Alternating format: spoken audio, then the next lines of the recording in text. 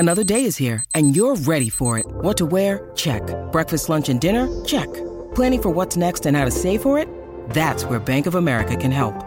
For your financial to-dos, Bank of America has experts ready to help get you closer to your goals. Get started at one of our local financial centers or 24/7 in our mobile banking app. Find a location near you at bankofamerica.com/talktous. What would you like the power to do? Mobile banking requires downloading the app and is only available for select devices. Message and data rates may apply. Bank of America N.A., member FDIC. When you need mealtime inspiration, it's worth shopping Kroger, where you'll find over 30,000 mouth-watering choices that excite your inner foodie. And no matter what tasty choice you make, you'll enjoy our everyday low prices, plus extra ways to save, like digital coupons worth over $600 each week. You can also save up to $1 off per gallon at the pump with fuel points. More savings and more inspiring flavors make shopping Kroger worth it every time. Kroger, fresh for everyone. Fuel restrictions apply. To quote the great legendary Canadian songstress Robin Sparkles, let's go to the mall today. Why the mall, you may ask? Because that's where comic book fans, oversexed teenagers, dope-smoking superheroes, and game show contestants will be. Now that sounds like a good time? It is, because Mallrats is not that bad.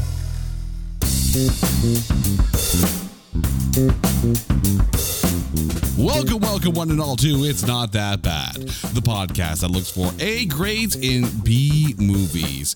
Now, we have said on this show that we have a love of Kevin Smith films, so it brings me great pleasure today to defend the one and only Mallrats. And here to raise the sword to defend with me from the Almost Famous Minute and Feels Like Weezer and Watchmen Minute podcast, Eric Nash is here for the first time. Eric, welcome to the show. How are you doing? Oh, very good, Jason. How are you doing? I am doing very well. Before we get started, and this is your first time here, please let our listeners know what your shows are about. Oh, yeah. Well, there's a big community of Movies by Minutes shows, podcasts, and I've completed one, and I'm in the middle of another, Watchmen Minute and Almost Famous Minute, and it's just looking at dissecting an entire movie, minute by minute. For each episode is 1 minute, and it's pretty good discussions quite often, I feel like, and it's very detail oriented, that's for sure. And that's the kind of guy I am. Just little by little nitpicking everything. That sounds really familiar, and I feel attacked at this point, but that's okay. That's okay.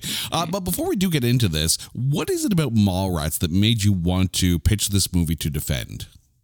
Oh, I mean, just right off the bat, as you mentioned, Kevin Smith, I've enjoyed almost all of his movies. There's been a couple, kind of less desirable ones, but certainly Clerks and Mallrats, the early ones, and Chasing Amy and Dogma, those are all great, and few and far between people I feel like you'd find that would say too much bad about any of them, except for Kevin Smith himself, who kind of often poo-poos on Mallrats. I think undeservedly, but that's the kind of guy he is. I think that's more the self-deprecating humor on his point. Oh, yeah. But this is now, by the way, the third Kevin Smith film that we have defended on this show. Of course, we started with Jersey Girl, and we have gone down Yoga Hosers Road, but it brings me great pleasure to be able to once again watch Mallrats. So before we get into this, before we dive into the View Askew universe once more, it is time to take Mallrats and trailerize it. Determined men on a mission in the dangerous world of high-stakes consumerism. One man will attempt to win his girl back by sabotaging a game show and fomenting the collapse of a would-be media mogul. Another will attempt to rescue his lost love from the dangers of being in the back of a Volkswagen. Two will look to facilitate those goals through blunt force. And by that, I mean blunts and the force. And finally, one desperate soul will continue his journey, his life's quest to see a sailboat. Along the way, they'll eat cookies, crash change rooms, and meet the man. All of this happens in one New Jersey day. It's like a New York minute, just on the other side of the tunnel. From the mind of Kevin Smith comes Mallrats. Rated R for retail therapy. There's a lot to unpack out of this one here, but let's get into who is in this film. The movie stars Jeremy London, Jason Lee, Shannon Doherty, Claire Forlani, Ben Affleck, Joey Lauren Adams, Renee Humphrey, Michael Rooker, Ethan Suplee, Jason Mewes, and of course, Kevin Smith. However, there is a huge, almost starring list for this film. So, Eric, I'm just going to toss a few names out here, and I'm going to get your reaction on this. Apparently, the studio wanted Seth Green to audition for the role of Jay. So, Seth Green and Breckin Meyer both auditioned, and apparently Seth Green was on call, ready to jump in if ever need be. They, of course, stuck with Jason Mewes, but I cannot picture anyone else being Jay because Jay is Jay. Oh, that's for sure. Yeah. Yeah. I mean, this is, even though Clerks is in a sense the start of the View Askew universe, it's really this movie that cements it. Yeah. And keeping Jay, I think, was a vital part of that. It's crazy to imagine that they really would have gone through with a recasting. I mean, I can understand if the studio was worried because, of course, you have to think around this time was probably, before Jason Mewes was completely clean of all drugs and whatnot. So, and not that we're ever behind the scenes. We know nothing. I'm just an idiot in a basement with a microphone here in Canada.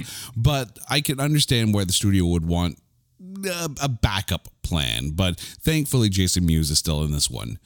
For the role of Mr. Svenning, Brandy's father, it was originally thought of to be played by William Atherton, who of course was in Ghostbusters and Die Hard, but he turned it down because apparently it was like a oriented for teens film. But the idea of William Atherton in that role is actually fascinating. Yeah, that's one I didn't know. Yeah. Thanks for educating me on this, because there's definitely these things that I'll be able to, I feel like, pitch in here with the I certainly knew the Seth Green thing, but William Atherton, that would have been pretty crazy. Well, when you think about his role as Walter Peck in Ghostbusters, and of course Thornburg in Die Hard, right. Like almost the perfect level of authority level. Exactly, yeah, and just enough to be like the thorn in everybody's side. Like William Atherton was so much fun in those kind of roles, and I think he would have been good in this one. But then that's not taken away from Michael Rooker. Oh no! Oh my God! No, because we're talking Yondu here. You can't diss Yondu. In the role of Brody, as course played by Jason Lee, you have to listen to this list here. This is a combination of who the studio suggested, who auditioned, and who was considered. And I'm just going to throw these names out one at a time. I'm going to get your reaction on this, Eric, okay? Mike Myers. Wow. Yeah, that doesn't seem right at all. No. I mean, I like him awfully well. I mean, but just not in the role of Brody. No. Yeah. Adam Sandler. Oh my gosh. Oh, that's even worse. Yeah, in my mind. Wow. Chris. I mean, Farley. I don't care for Sandler very well, but yeah. Okay, so we're going all SNL. Page, yeah. Well, that was studio suggestions at that point. Yeah. Yeah. Also auditioning was Steve Zahn. Okay. And under consideration was Mark Wahlberg. You're trying to picture that one now, right? Yeah, that's. I like the Steve Zahn. I feel like is the best so far, but I mean, yeah, I could easily see Steve Zahn. Yeah. Especially if you saw him in Sahara. Now, we're talking about a role that was horribly miscast. Steve Zahn should not have played that role in Sahara. But I think if you took that kind of performance and put it into Mallrats, it actually does make sense. Yeah. I don't think I've seen Sahara, but I mean, just the other stuff I have seen of his, yeah, I mean, he's right there. He's a good second guy, Oh, absolutely. Or if you think about his role in That Thing You Do, another great film. Yeah. That's kind of what popped in. Yeah, just basically transport that character into this. I think it would have worked. In the role of T.S., and again, here's a combination of studio suggestions and people who were in the running or considered. Ethan Hawke, Henry Thomas. Yeah, Henry Thomas. I'm liking Ethan so far. And Leonardo DiCaprio. Yeah, wow. I can't picture that one. I mean, it's. I feel like it's a stretch right off the bat for like Ethan or Leo to have been working with Kevin Smith, but well, I mean, keep in mind how long ago this was, but yeah.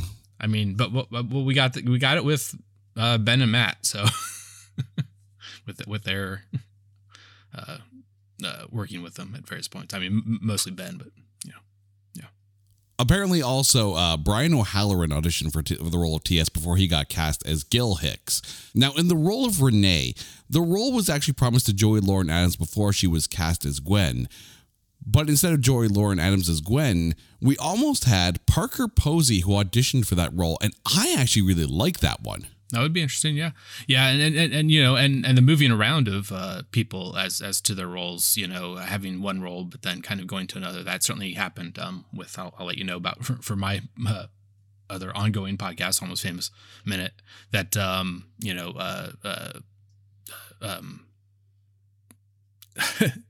new girl lady that she was actually going to be Penny Lane for a bit. Or actually, maybe it was vice versa. Kate Hudson or Penny Lane, or I don't know why I'm blanking on the new girl name. You're thinking Zooey Deschanel. Yeah, Deschanel.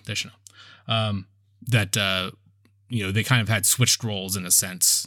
You know, one or the other had the other's role for a moment, and then they kind of rejiggered it and got them into the proper roles. I certainly believe. That's kind of like the idea of Tom Hiddleston originally auditioning for the role of Thor and then getting Loki. Right. So, yep. Now, we know, of course, that Renee was played by Shannon Doherty, but also in auditions was Alyssa Milano. And I'm a little surprised that Alyssa Milano has not yet actually been in a Kevin Smith film, because I have a feeling that she would have worked in this role as well. Yeah. I like how that works. Yeah. Now, in the role of Trisha, as played by Renee Humphrey, apparently auditioning for the role was Jennifer Love Hewitt. And I feel at this point, we've basically taken everything from like 90210, Party of Five, and Charmed and thrown it all at Mallrats here. I don't know about Jennifer Love Hewitt in that role, though. Yeah, and that's certainly got the tie-in with Ben there as well. That would have been interesting, but wow.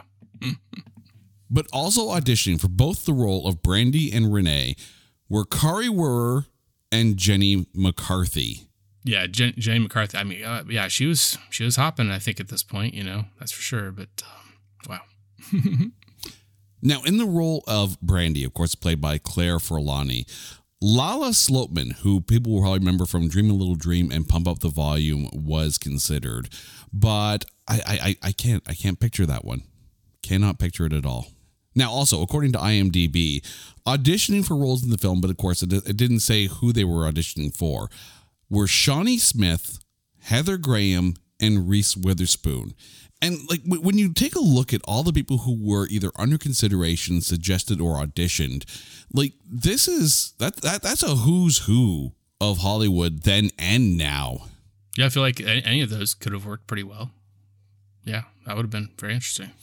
And when you consider that, you know, release-wise, this, of course, is the follow-up to Clerks, that's got to say a lot about Clerks and how people reacted to that film for people to want to jump in on this. So kudos to Kevin Smith, who, of course, wrote and directed this. That being said, this film was given a dishonorable mention at the 1995 Stinkers Bad Movie Awards. It wasn't even in the top 5, however, and, of course, no one was taking that worst movie award for that year over Showgirls. However, when it was released on the October 20th, 1995 weekend, and all of a sudden I feel old just saying that, this movie debuted at number 13. 13. Now, the top film that week was the debut of Get Shorty, which came in at $12.7 million. Mallrats debuted with about $1.1 million. Now, it should be noted that it only debuted in 852 theaters, half the number of theaters that Get Shorty debuted in. So, slight asterisk, but not enough, I think, to get it up to that level. That being said, at number 2 was the debut of Now and Then. Number 5 was the debut of Never Talk to Strangers. So it was the lowest grossing debut film that weekend. And of course, that hurt the take on this one. The movie was made with a budget of $8 million and worldwide only made $2.1 million. And the reason why we're here, aside from the fact that you have pitched this film to talk about this, is the critics. Over at Metacritic, this film has a Metascore of 41. And over at Rotten Tomatoes, the audience score is 82%, which I kind of agree with.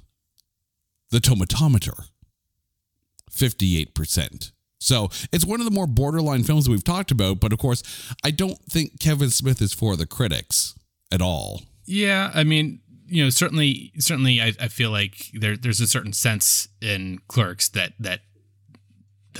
they liked there.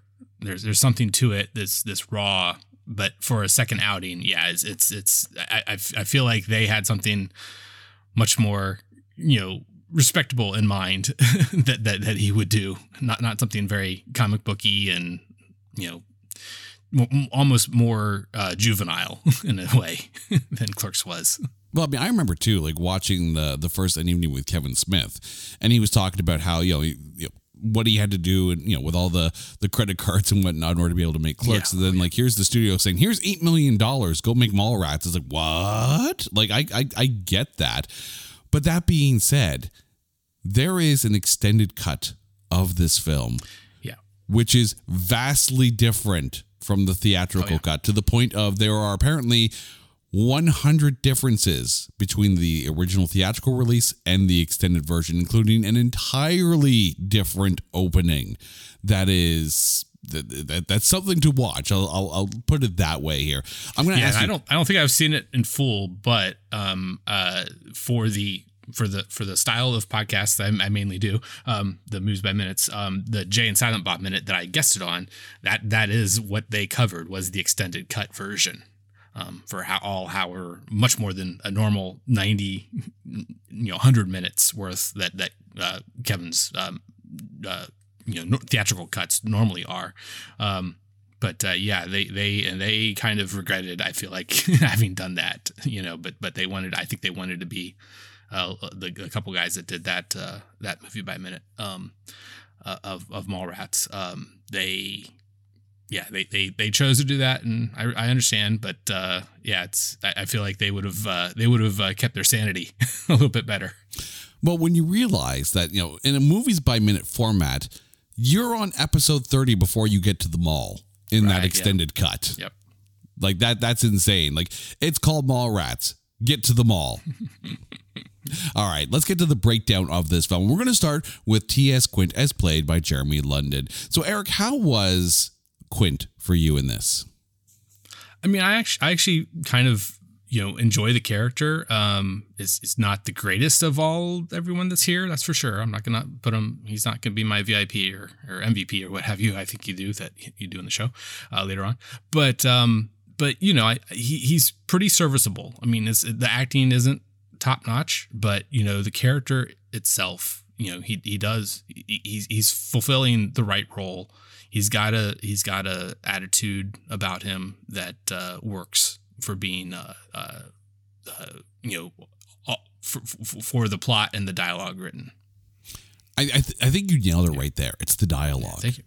Yeah. Like, with a Kevin Smith film, the characters speak in a very specific way, and the actors that work with Kevin Smith on a regular basis, they get where he's coming from with the dialogue, and they embody that dialogue. But I think in this case, Jeremy London didn't fit the dialogue.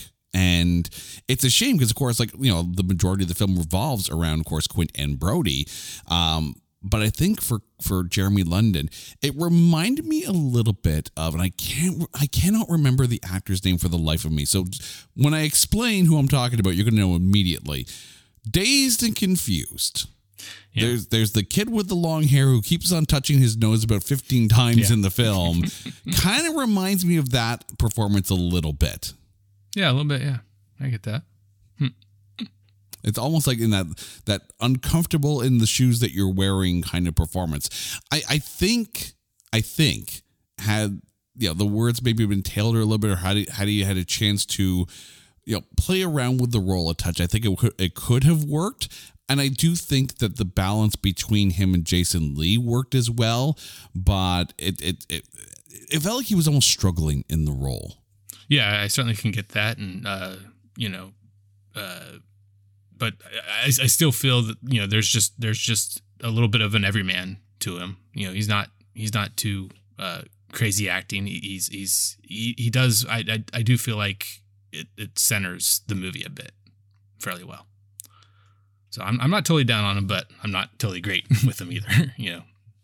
I think the one thing they did get right, though, is that if you're going to have an actress like Claire Forlani in the role of Brandy, you need someone with the presence of a Jeremy London, I think, for the idea of Quint and Brandy as a couple to work. And I think in that case, they cast that couple very well. Yeah, that makes a lot of sense. And certainly that's something I've heard most associated with Lucas and the casting of Star Wars, that he really went for the chemistry between the various actors, and he found it with Mark and Carrie and Harrison. Oh, absolutely. And even when you think about, the pairing of Ewan McGregor and Liam Neeson, that worked very well together. Maybe not so much Natalie Portman and Hayden Christensen at the time, but Hayden Christensen's back. We're good with Hayden Christensen once again. It's all good. But let's move on to Brody, of course, played by Kevin Smith's favorite Jason Lee. How was he in this role for you? Yeah, I mean, that's where we're getting kind of, I feel like, the top notch. It's cementing Jason Lee as a Kevin Smith guy, that he'll come back to after this again and again. Yeah, he's got this bravado attitude that he really has some good almost monologues, and that's going a little bit to my Almost Famous minute where he's the lead singer of the fake band in it, and he definitely gets some monologues there too that Cameron Crowe really does well for him. But it's not just the monologues, but it's just the back and forth attitude. He does it so well, even when he's with someone like Jeremy London doing a lot of the dialogue. You have to think that, in writing this character, this was maybe like Kevin Smith's alter ego, if the alter ego was cool. And I'm not saying Kevin Smith isn't cool. I'm just saying that, if you're ever going to envision what cool would be, Brody kind of fits that mold. That mold of what do you think Kevin Smith would think cool is. Knows all his comics, smart, quippy, witty, just a ton of fun. Just an absolute ton of fun. And I think, when you think about the trajectory, Jason Lee really did kind of take off from this. Of course, following this was My Name is Earl, as well as a bunch of other Kevin Smith films. Like, Jason Lee got it. He really got what this film was about. Oh, yeah, definitely. It also kind of fit in with that whole 90s era philosopher, right? The cool guy who has all these great poetic thoughts on how life should be. And, I remember when we did the episode on Dog Park, and we kind of got into that thought process of the 90s philosopher role. Brody is definitely the 90s philosopher in this. Yeah, that's a great way to put it. Even more so what I was trying to indicate with the monologues and so forth. But that attitude of that he's pontificating, the various ideas and way things should be and so forth. It was almost like every 90s philosopher had a metaphor for everything that made sense. And when you think about movies like Reality Bites and Empire Records and Singles, like there was a complete string of, aimed at the late teens, mid 20s era, 90s film goer. And how many people will sit there and quote movies of that era with their own idea of life philosophy? I think there was a lot of introspection in the writing in that era. Moving on, Claire Forlani, who played Brandy. Now, keep in mind, this is only her third movie role. Her first film, Gypsy Eyes, has a 0% audience score. her second film, Police Academy Mission to Moscow, has a 0% tomatometer. So we're moving up in the world with this one? Yeah. But how was she for you? And for her, I feel like that's even more right on. It's I don't know. It's just there's just this correct, very good attitude coming from her that she's not going to take, if I can curse just a little bit, the you can bleep it out, I suppose, I forget if you do that or not. But she doesn't take it, and she'll give it back even too. I mean, she plays Brandy as smart and caring, just not in the way that Quentin would like as far as the caring side goes. But the thing is, Claire Forlani is a phenomenal actress. All you have to do is go watch the movie Antitrust to go see that, which, again, another one of those movies that will qualify and we will talk about eventually. It's actually on our coming soon page on notthatbadcast.com. We will one day get to that film and tackle that one here. But I think in the same way that Jeremy London, I don't think, was feeling the dialogue in this, there were times when Brandy wasn't feeling the dialogue. But I will say, when you take a look at the two different openings, the theatrical cut where TS just shows up to pick her up for their trip to Florida, and she's talking about the girl who had the embolism, when TS mentioned that the cameras put on 10 pounds, as opposed to the, almost very slapsticky, musket on a rooftop opening in the extended cut. I think she actually did better in the extended cut opening than she did in the theatrical cut opening. Moving on, we now get to the role of Renee as played by Shannon Doherty. When you think about Shannon Doherty, this is, to me, aside from 90210 and aside from Charmed, to me, this is the role that I think of when I think of Shannon Doherty. So how was she in this for you? Yeah, I mean, and Shannon, she does great, I think. And I don't even really, I've like barely ever watched either of those shows. And yeah, it's definitely this that I know her from. And she's doing some good work I hear, I think too. It's nothing to be down about as far as I can tell. I think the fun thing too with this role is that it's almost like meta comedy for her. It's probably one of those things where as soon as they realized that they had Shannon Doherty for the role, it's like, okay, we're going to change the script a little bit and we're going to actually have a little bit of fun with her popularity on 90210. Of course, they make the Brenda joke in the movie. But I love the fact that she actually had fun with it. I think that's almost endearing, in her performance in this. Let's get back to the Svenning family here. And Michael Rooker, who played, of course, Brandy's father. We talked about William Atherton and, the idea of putting him into this role. But let's get to the person who did have it, Michael Rooker. How was he for you? That definitely would have been one way to go, William Atherton. I mean, it would make a lot of sense. But then Michael Rooker, you got a whole different kind of attitude for him. I feel like, that he brought to it that, he's a little more grizzled. I feel like is probably a good word. And he's a little more, on the mean side, not just to be mean, but to really get a job done. It seems like he's just really just trying to, do his work and care for his family. I feel like that's there. I think the nice thing too is that he plays the foil well, and the fact that he does all this in order to try to stop Brandy from going to Florida with TS.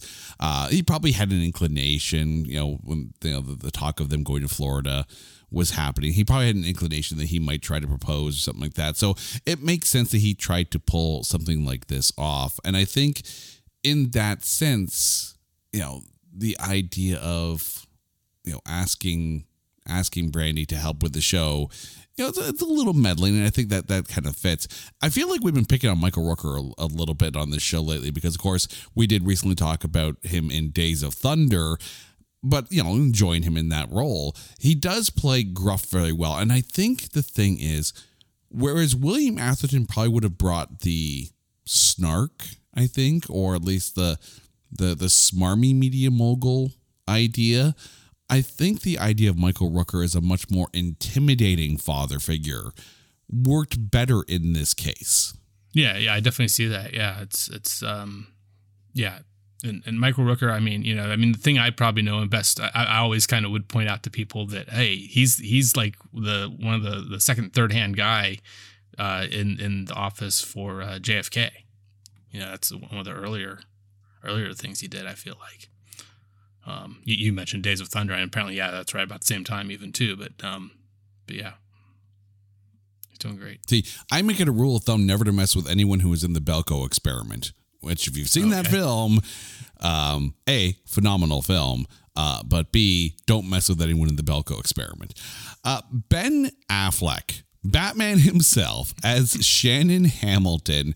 Kind of a smarmy guy in this one here, but I think he kind of works. Did it work for you? Oh, yeah. So this is, coming off of, the Dazed and Confused that you mentioned before for other reasons. But, it made a lot of sense that Kevin Smith would get with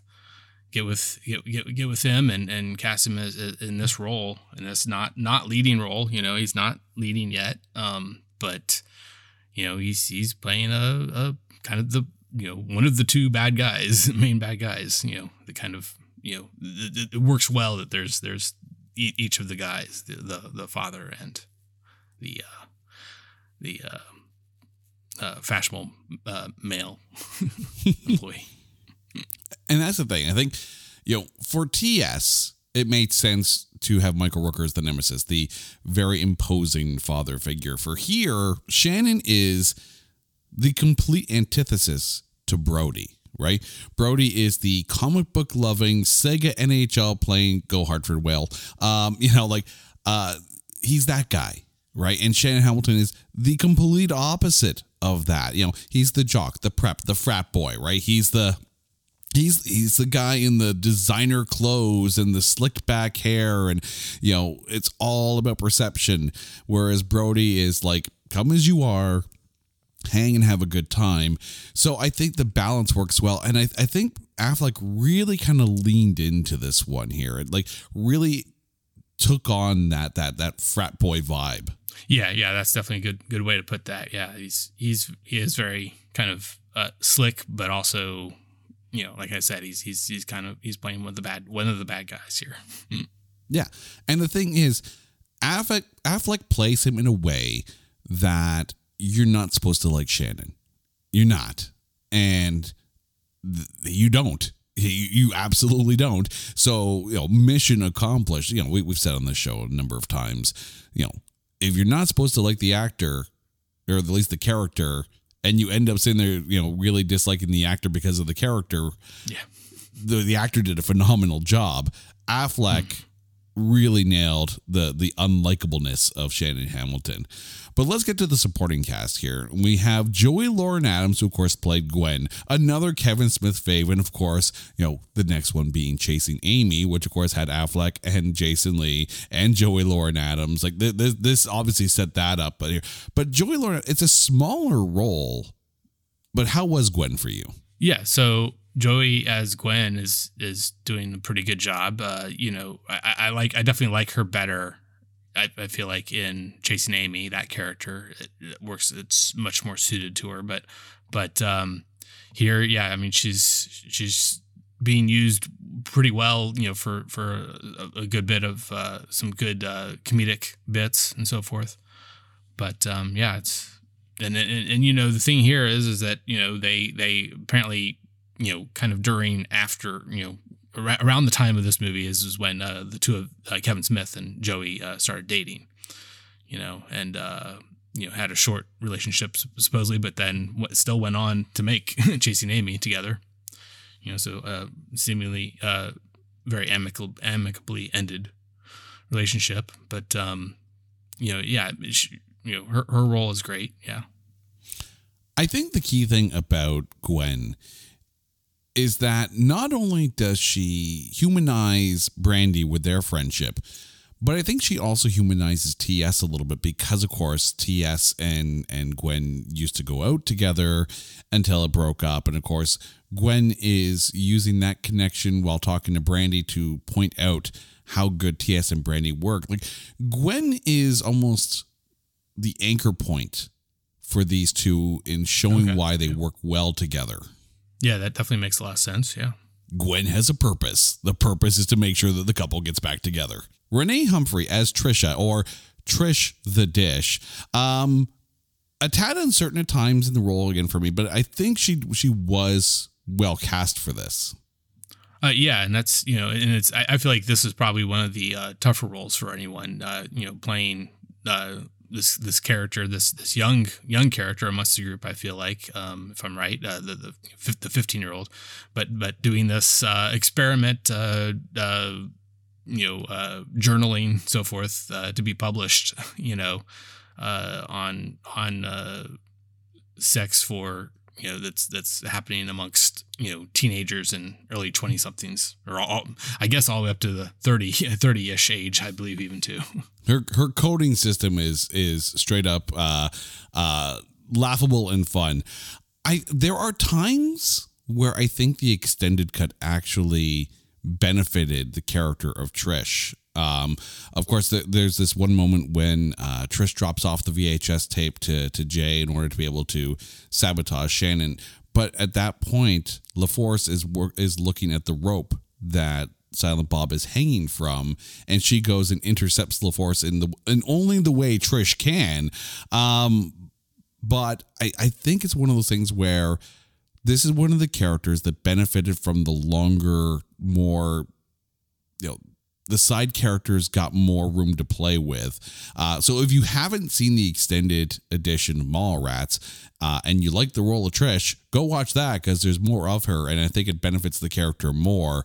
But I still think even in the theatrical cut, the role works well.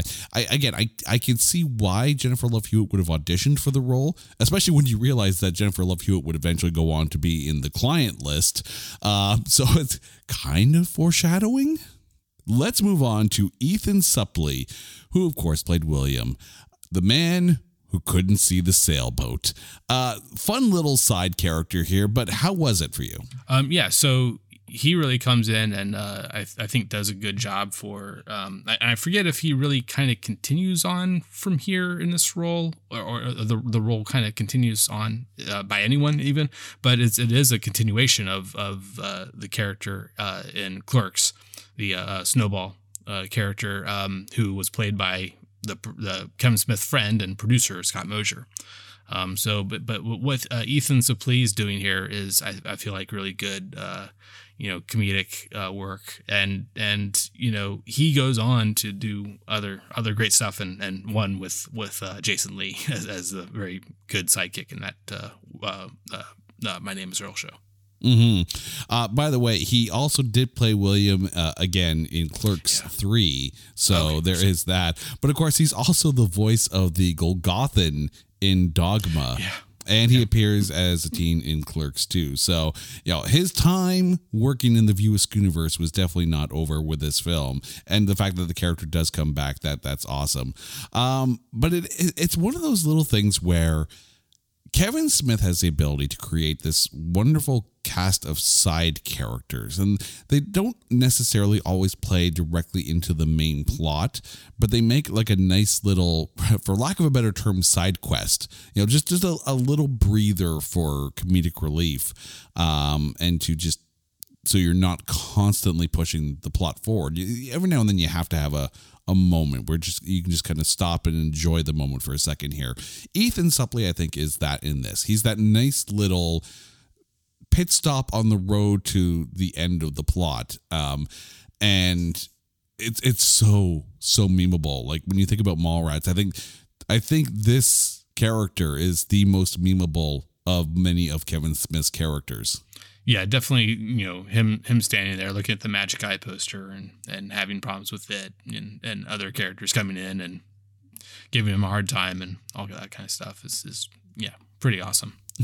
I still love the fact that, at the end when they're doing one of those, what did the characters do after this film? And, they finally get to him. It's like, William finally saw the sailboat. He just looks at the camera and goes, yeah? I was like, oh, I loved it. It was brilliant. Priscilla Barnes, who was Miss Savannah, the fortune teller in the dirt mall. How much did you chuckle at this scene? Oh yeah, I mean it's kind of these one like again, it's kind of another this is almost more of a side quest. It involves the main characters needing to go do a little thing on the side, try to figure out some stuff, and going to a topless fortune teller. It's just silly beyond belief. I mean, I don't know if those things actually is a real thing out there anywhere. I mean, maybe after this, but I don't know if Kevin Smith just came up with it on his own. But and then getting this actress, I think really worked out well. That she does a really good job as in dealing with these two knuckleheads. I'm going to put this out there as probably thinking way too deeply about a character with a third nipple, but bear with me on this one here. When you take a look at the hero's journey, like the model for most storytelling when it comes to popular fiction, by the time T.S. and Brody get to the dirt mall, the flea market, they've hit the abyss. They've hit that point where you've absolutely hit rock bottom. You're out of the mall, you're somewhere else, and you're talking to a topless fortune teller for some kind of redirection here. The next step in the hero's journey is transformation. And Miss Savannah is the perfect transformation point in this. And I can't believe I'm comparing, I'm putting the Mallrats into the hero's journey, but yet here we are. When you take a look at the way the hero's journey is supposed to go, Miss Savannah is almost necessary in this. Yeah. You kind of changed my mind there on that. Yeah, me kind of downgrading it to side quest, but you're right. That does make a lot of sense, and she does a really good job. I feel like we cannot talk about this film without talking about the man himself. Stan Lee, in one of his best cameos of all time. No, this does not put this into the MCU as much as you want to put Mallrats into the MCU because Stan Lee is there.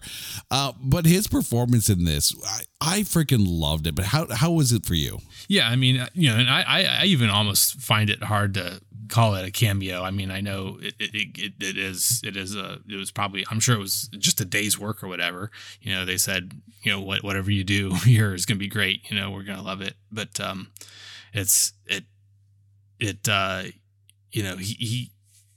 he's playing himself. And in so many of those other Marvel cameos, and even though they've kind of said, oh, maybe he is kind of playing the same character throughout them all, in those quite often are all these kind of various jobs that he's doing in those roles. But this, I mean, he's playing himself, so that makes it kind of feel a little bit like a cameo, but it's something that's very important to the plot to again, just doing something very similar to what the fortune teller was doing. I don't know. I do think Stan Lee is one of the watchers. That's how he's able to witness everything. Yeah. But also, if you go back and watch Captain Marvel and Stan Lee's cameo in that, he's holding the copy of the script of Mallrats. So maybe Mallrats is MCU. Maybe it's canon. I do want to believe that. But the thing is, Stan Lee's, his moment in this, his story moment in this, it's almost as powerful, I think. Actually, I would say it's more powerful than in Chasing Amy when Silent Bob goes on his absolutely long rant story kind of thing. And there's those moments where you meet that character and that's the turning point. Whereas Miss Savannah was T.S.'s turning point, this was Brody's turning point as well. This was his transformation period. Mm-hmm. Brian O'Halloran as Gil Hicks. Now, apparently Gil is a cousin of Dante, so yes, view universe, it works. But how much fun was it to have Brian O'Halloran in this, knowing the impact and how well he did in Clerks. Yeah, I mean, it's not, certainly not as big a role as that lead, and that was. But it was fun at the time, I feel like, when I initially saw this back when I was in college in the late 90s. And, seeing that, okay, that was him, that was the same, it's the same guy, but he's playing a different character. But later on, I mean, it's relegated to almost the same kind of role as the other friends of Kevin Smith's that are especially earlier on were so often in his movies. His local friends from New Jersey. I listened to their podcasts, the Walt Flanagan and Brian Johnson and a few other people too, of course. But Tell 'em Steve Dave, which got its name from this appearance that they have in here. But it's kind of, it seems like he's relegating Brian to that similar kind of level of, okay, we're gonna have him back and he'll do this less important character. And I think that's one thing that Kevin Smith does very, very well with all of his films, is that bringing back some of those familiar actors as a wonderful anchor point for fans of the View Askew universe. Like even in Jersey Girl, which wasn't the most well received of his films, which I still think it's a gem, and that's mainly because of George Carlin. But you have those moments and those actors pop up, and it's like, oh no, it's still a Kevin Smith film, and that's good. And whether you like his films or not, Adam Sandler is very good at that as well, casting his friends, bringing back the same familiar people, so that even if you're not enjoying the Adam Sandler film, happens, you enjoy when the regular cast of characters come back. And I think it's that, and Tarantino again also does the same thing, right? Like it's very much this work with your friends mentality, and it's almost comforting, I think, to the viewer. Yeah, definitely. And like I say, while I feel like he's moved on a bit, like you mentioned Jersey Girl, sure, there's some there, but that is what now a kind of old movie. But in some of his more recent stuff where he's done the Red State and Tusk and Yoga Hosers, he's kind of gotten another, at least there's definitely the one big one that I note from those is Ralph Garman. Who is one of his many podcasts that he used to do, kind of, I feel like at this point, co-host there, the Hollywood Babylon co-host. Oh yeah, and that's the thing. Like when you have the ability to work with your friends and just have that much fun filmmaking, it needs to be applauded. Now, I can't believe we are at this point in the podcast, and we're only now getting around to talking about Jay and Silent Bob in this. But I think this is the film. Like, yes, they were in Clerks, but I think this is the film that cemented Jay and Silent Bob as the characters that they were going to be. But how was, compared the two, Jay and Silent Bob in this and then Jay and Silent Bob in Clerks, which one worked better for you? I feel like, their roles in the first one was better from a purely comedic point of view, from purely, we got these couple kind of almost losers in a sense, maybe, I feel like a lot of people would describe them, hanging around and just being knuckleheads. But in this one, they do bump it up a good notch, and that continues forward where they play an even more and more important role in the outcome, the plots of the movies. But there's always the issue with Silent Bob not really being that silent at some point, and in Clerks he definitely gives a nice little monologue, but in this one he's doing so much more throughout, I feel like, than, like I said, more integral to the plot. But there's like half of them when they are in Kevin Smith's movies, because they're not always in his movies. All of his movies. But Silent Bob, half the time, roughly, he speaks and says something really important. The other half, it's just something kind of non sequitur, just off the cuff and seemingly off the cuff, and so much more for comedic effect. I just keep picturing this moment in Jay and Silent Bob Strike Back, and the sign on the back of the car says "Critters of Hollywood." Like, again, every now and then you need that character to snap. But I mean, you think about it, right? I mean, Penn and Teller have done that shtick their entire career together, right? And here it works very, very well. I often think of Jay and Silent Bob, and I can't believe I'm comparing Kevin Smith to Shakespeare, but here we go. Jay and Silent Bob are the modern day Rosencrantz and Guildenstern. And I think you need those kind of characters in films that have a decently large cast and a lot going on. You need those characters for levity, companionship, and almost a grounding for everything else that goes on around them. Yeah, and it's also related right back to, again, Star Wars. It's the 3PO and R2D2.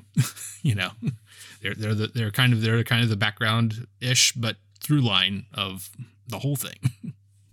C3PO and R2D2, Statler and Waldorf, the idea of the Rosencrantz and Guildenstern-esque characters in properties is a mile long, but I think Jay and Silent Bob fit into that characterization very well. There you go, everyone. I have compared Kevin Smith to Shakespeare successfully, I think, here. Let's take a look, though, at Kevin Smith's filmography for a second here. Obviously, Mallrats, because we're talking about it on this show, the critics kind of, poo-pooed on it kind of thing, but critics are whatever. But when it comes to the View Askew universe itself, how does Mallrats rank for you? It's fairly high, but because essentially the Jay and Silent Bob movies themselves, those are on the lower end for me. I haven't rewatched them too much, and even Clerks 2, and I still have. I'm not as big of a fan. I have not watched the Clerks 3 yet. It came out last year now, at least about a year ago or more. I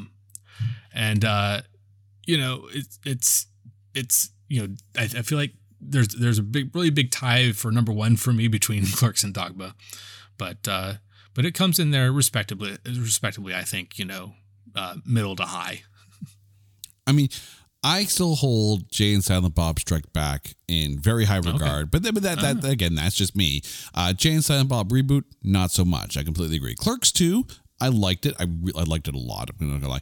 Mallrats, though, to me, it's definitely probably about 3 or 4 because there's a lot of fun in this. Clerks 3, while I completely appreciate what that movie is, it can be a little hard to watch. I'm not going to spoil it for you. Just go and watch it if you like Kevin Smith films. But it can be a little hard to watch. But I think this is the film that established not just the idea of the 90s philosopher as well, but I think it established the ability for Kevin Smith to write visual comedy as well as dialogue-driven comedy. And there's a difference, right? Jay and Silent Bob Strike Back is more the physical, not necessarily Keystone Cops, but definitely the more slapsticky type humor. Clerks being the very dialogue, cerebrally driven humor. Mallrats, I think, is the perfect middle ground of those two types of comedy. Yeah, I definitely get that. Yeah, that makes a lot of sense. Yeah, that's 4 or 5-ish for me. It's not Tusk, and that's the main thing here. Yeah.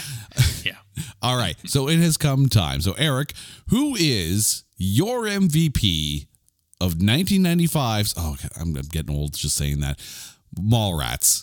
I feel like you probably can guess, but Jason Lee. I really believe so.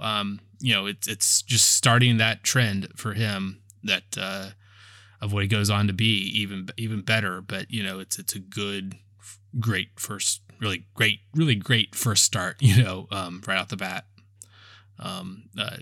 take on this irascible kind of, like you said, philosopher is that's a great word. I feel like, there's a quality about his acting, and coming so, new on the scene, from skateboarding previously.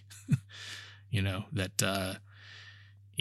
does so well at it. It's amazing that Kevin Smith essentially found him, I believe. Okay, so before I mention my MVP, I need to give a shout out to Stan Lee. The dearly departed Stan Lee. Like, this to me, despite all of his cameos in the various MCU films, despite any of his voiceover roles in various properties, even in DC properties like Teen Titans Go, I have to give it to Shannon Doherty. I think there's something about Renee in this that, A, it's my favorite Shannon Doherty performance. B, I think it really cemented her as not taking herself too seriously, especially when you consider some of the meta humor in this. Like, I love when an actor can laugh at themselves and have fun with it. I think Renee was a wonderful character. Again, a little bit of 90s philosopher in there when you think about her whole monologue about crying in the bathroom. But at the same time, worked so well with Jason Lee. And as I mentioned, with Jeremy London and Claire Forlani being perfectly cast as a couple there, I think in this case as well, Jason Lee and Shannon Doherty were cast perfectly against each other, and it works well that there are MVPs. Eric, thank you so much for this. Before we go, I want to give you the mic. Again, let our listeners know about your shows and where they can find you out there on the interwebs. So Watchmen Minute was the first one that I did, completed. And we actually, at the end of doing the director's cut there, 186 minutes, 186 plus episodes, because we also then, right when we were finishing it, essentially was when the Watchmen show came out. So we did episode by episode for that. So if you're interested in that as well, you can just check out the last 9 or 10 episodes of from that feed. Then Almost Famous Minute, and Feels Like Weezer. They're both on the podcast network I'm on, is Pantheon Podcast, and it's all about various music shows, mostly music. And it's actually the network you're on now too, right? I was about to say, there's a couple shows on there that our listeners might be familiar with. This one and there can only be one. By the way, if you're ever looking at doing a movies by minute on the Zack Snyder's Justice League, you have my empathies already, because that's a long film. Eric, thank you so much for this, and you have an empty chair waiting for you whenever you are ready to come back again. Yes. I do have a few more movies that I've realized. Oh yeah, that's a good one. That I've lined up. The microphone is always ready for you, so anytime. Now, dear listeners, you guys know the drill. If there is a movie out there that you think is unfairly maligned or just so bad that there's no way in New Jersey that we can find anything bad to say about it, hit us up on Twitter at NotThatBadcast or on any other social media at NotThatBadcast. Is it still Twitter? We'll call it Twitter. Forget Elon. Or you can go to our website at NotThatBadcast.com. And while you're there, make sure you check into the Coming Soon page and all of our other shows that are also all available on the Pantheon Podcast Network. Until next time, Eric, thank you so much. Listeners, you guys are awesome. This is It's Not That Bad. Take care.